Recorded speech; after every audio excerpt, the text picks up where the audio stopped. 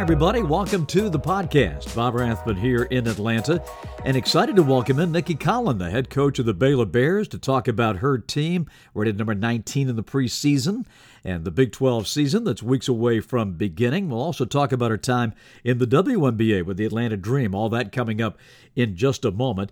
News and notes from Jersey Mike's to kick things off as always, and if you can pull yourself away from the pigskin this weekend, those charity exhibition games are now starting to dot the schedule, and we've got some key games coming up to take a look at. No counters, but still, it's getting us excited for the new season. Purdue, Arkansas, Saturday, 4 o'clock. That's on ESPN+. And then Sunday, Big Ten Network with two really interesting games. Tennessee, Michigan State, 3:30 Eastern Time. And then Kansas goes to Illinois for that charity exhibition game. Bill Self makes his return to Champaign. That's at 6 o'clock Eastern Time, Sunday evening on the Big Ten Network. Here at the Naismith Awards, we also take a moment to celebrate the life of Tasha Butts, who passed away this past week, hired as the head coach of the women's program at Georgetown in April. Longtime assistant coach at UCLA, LSU, and Georgia Tech, played for Pat Summitt at Tennessee. A long fight with cancer. Tasha passing away this week, and we wanted to make note of that. My conversation with Nicki Collen right after this from Jersey Mike's. Good news. There's a Jersey Mike's coming to your area. You probably got a ton of questions, so I'll try to answer some.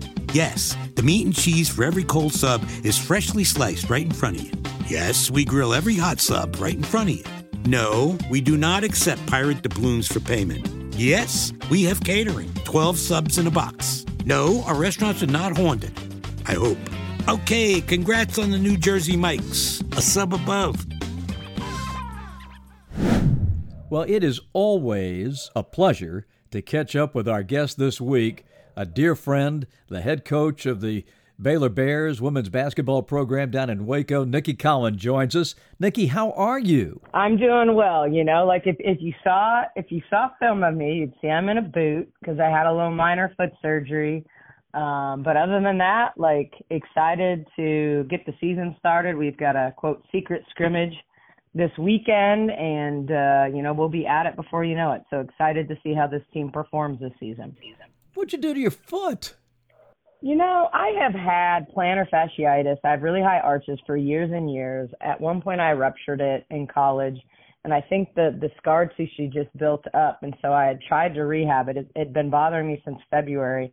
And I got to the point where 3-hour practices day after day after day in September, I said, okay, I'm going to get an MRI. And the beauty and blessing of being in college athletics or professional athletics is you have a team of doctors, orthopedic people, and was able to get in and get a little Tenix and PRP on my right heel. And, don't feel amazing yet. But hopeful that soon I'll feel a lot better.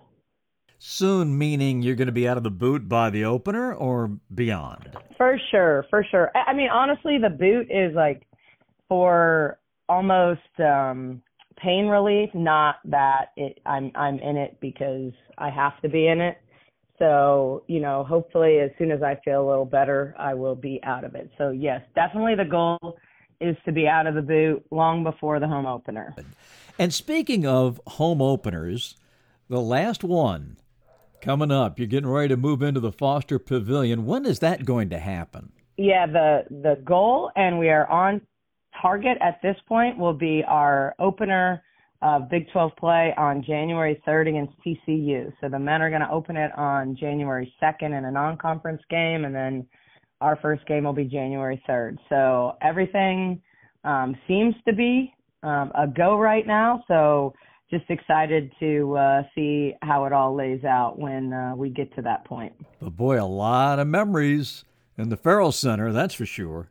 Yeah, I mean, I think for me, obviously I haven't been here a long time, but certainly for me, I can very much point to confetti falling and cutting the net down my first year here when we won the Big 12 championship. And, it was back-to-back days in Waco that we got to do the confetti celebration because the men won the Big 12 as well that season. So definitely has been good to us, and we will do a hopefully really good job of saying farewell to the Farrell in November and December, and then, excited to move into Foster Pavilion.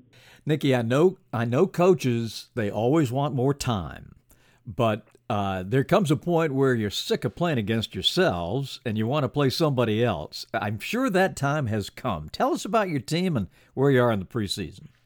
Yeah, I think we do want to see. I think it's almost like you need to figure out what the pulse is. You need to figure out in some ways what works and what doesn't work. Whether you're going against your male practice squad who maybe doesn't know your stuff and sometimes makes it too easy to accomplish what you want to accomplish, and then going against each other where obviously that everyone knows what the other person does. It really gives you a measuring stick. I think one of our strengths is depth this season, but I think we need to see some separation these last 2 weeks. And I think the scrimmage hopefully will give us, some look into, what that rotation could look like. Not that it can't change from game to game or week to week. Certainly we've been dealing with a lot of nagging injuries. So really in this preseason 20 practices so far, we've probably only had all 13 players twice. And even in those 2 practices, we were still limited with some of those bodies. So just excited to see how kind of the pieces mesh together. You see it a little bit at times in practice, but, you really want to see it when the lights come on because, no one really plays 13 players in college sports. And so, this idea of not trimming the fat because I think we have a lot of talent, but figuring out what the right group, whether it's 8 or 9, does that 8 or 9 shift? Do we have a healthy 8/9? And so really figuring out kind of the actual rotation, who fits well with whom and when. Nicki, your club is ranked. You start the preseason poll at number 19, and of course, a Baylor team being ranked is not particularly newsworthy nationally, but it is a big deal. It's always a big deal when a club is ranked. You and Texas are the only Big 12 schools to be ranked in the preseason poll. As you look at the league, how do you think this is going to pan out? I mean, obviously your sole concern is Baylor, but how strong is the Big 12 going to be this season? Yeah, I think we're going to start to see it in the non-conference. It's a unique time in college sports with the transfer portal. And so, certainly a year ago, we had a very veteran league. The player of the year, Ashley Jones, was a 5th-year senior. Maddie Williams at OU was a 5th-year senior. Taylor Robertson, who broke every 3-point record the league had ever seen, was a 5th year. I mean, you had a lot of veteran players. So it's a bit of a changing of the guard, I think this year. But I think the transfer portal makes that a little bit easier. Those teams aren't suddenly relying on freshmen. They're able to go fill in the portal. So sometimes, teams can really rise in a hurry. And I just think the league is going to be better than maybe on paper and in terms of ranking. I think for us, I'm grateful to be ranked. You obviously want to finish the season better than you started and prove that you're as good as people think you are. But I think that's a lot of respect for our program because while Baylor's had an obviously rich tradition, these are our kids, I mean, we have one player back, that's been here more than one calendar year, and Sarah Andrews, who certainly is an all-conference player. But outside of that, everybody is someone that we've signed, over the last 2 years. And so, this is really our chance to show that Baylor is certainly here to stay and can stay at the upper echelon of this league and compete for championships. So that's the goal. But I think the league, some coaching changes in the league, obviously 4 new additions to the league this year. So I think we're going to see some teams like a Kansas who won the postseason NIT and probably was a snub for the NCAA. They're that veteran team this year. Texas returns all their starters. So you've got some really, really good teams, I think, in the top half of our league. Which brings me to my next question, Nicki. How does the women's conference schedule play out with with this year and then next year. How many conference games this year? Is it 18? Yeah, it's 18 this year.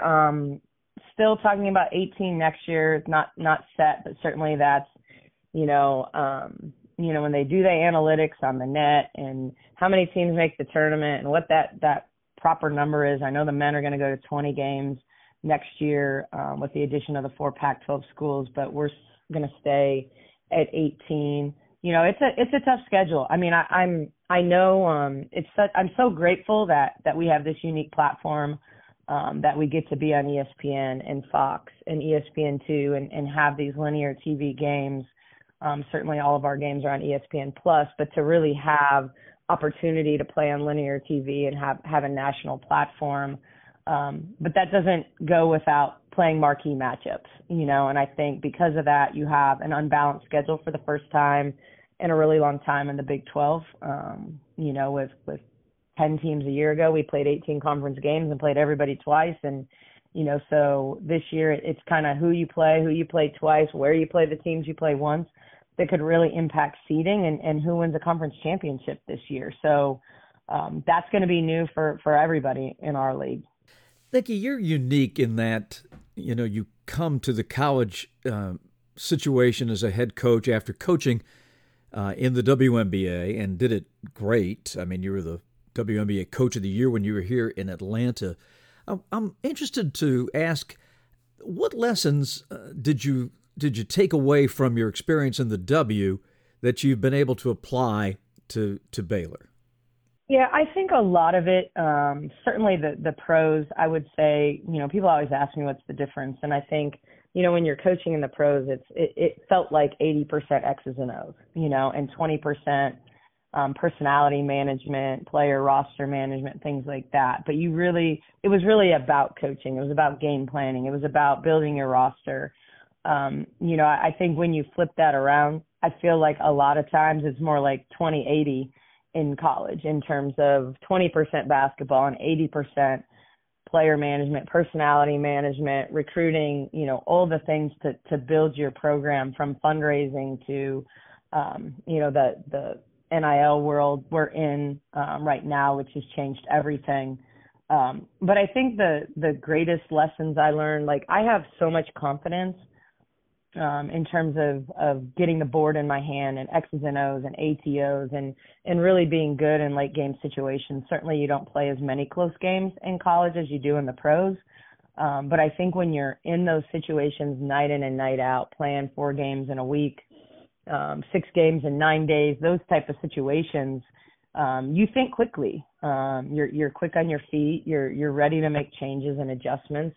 And so I think that the league gave me a ton of confidence, just in my X's and O's approach and how I think about the game and really teach the game. Because if you can get pros, 22 to 35-year-olds to listen to you, to believe in you, to execute, then it's actually easier. Not that necessarily they're all as good of players or have the basketball background, but they really trust in your knowledge and believe in your knowledge of the game. So I think that the league gave me a ton of confidence that way.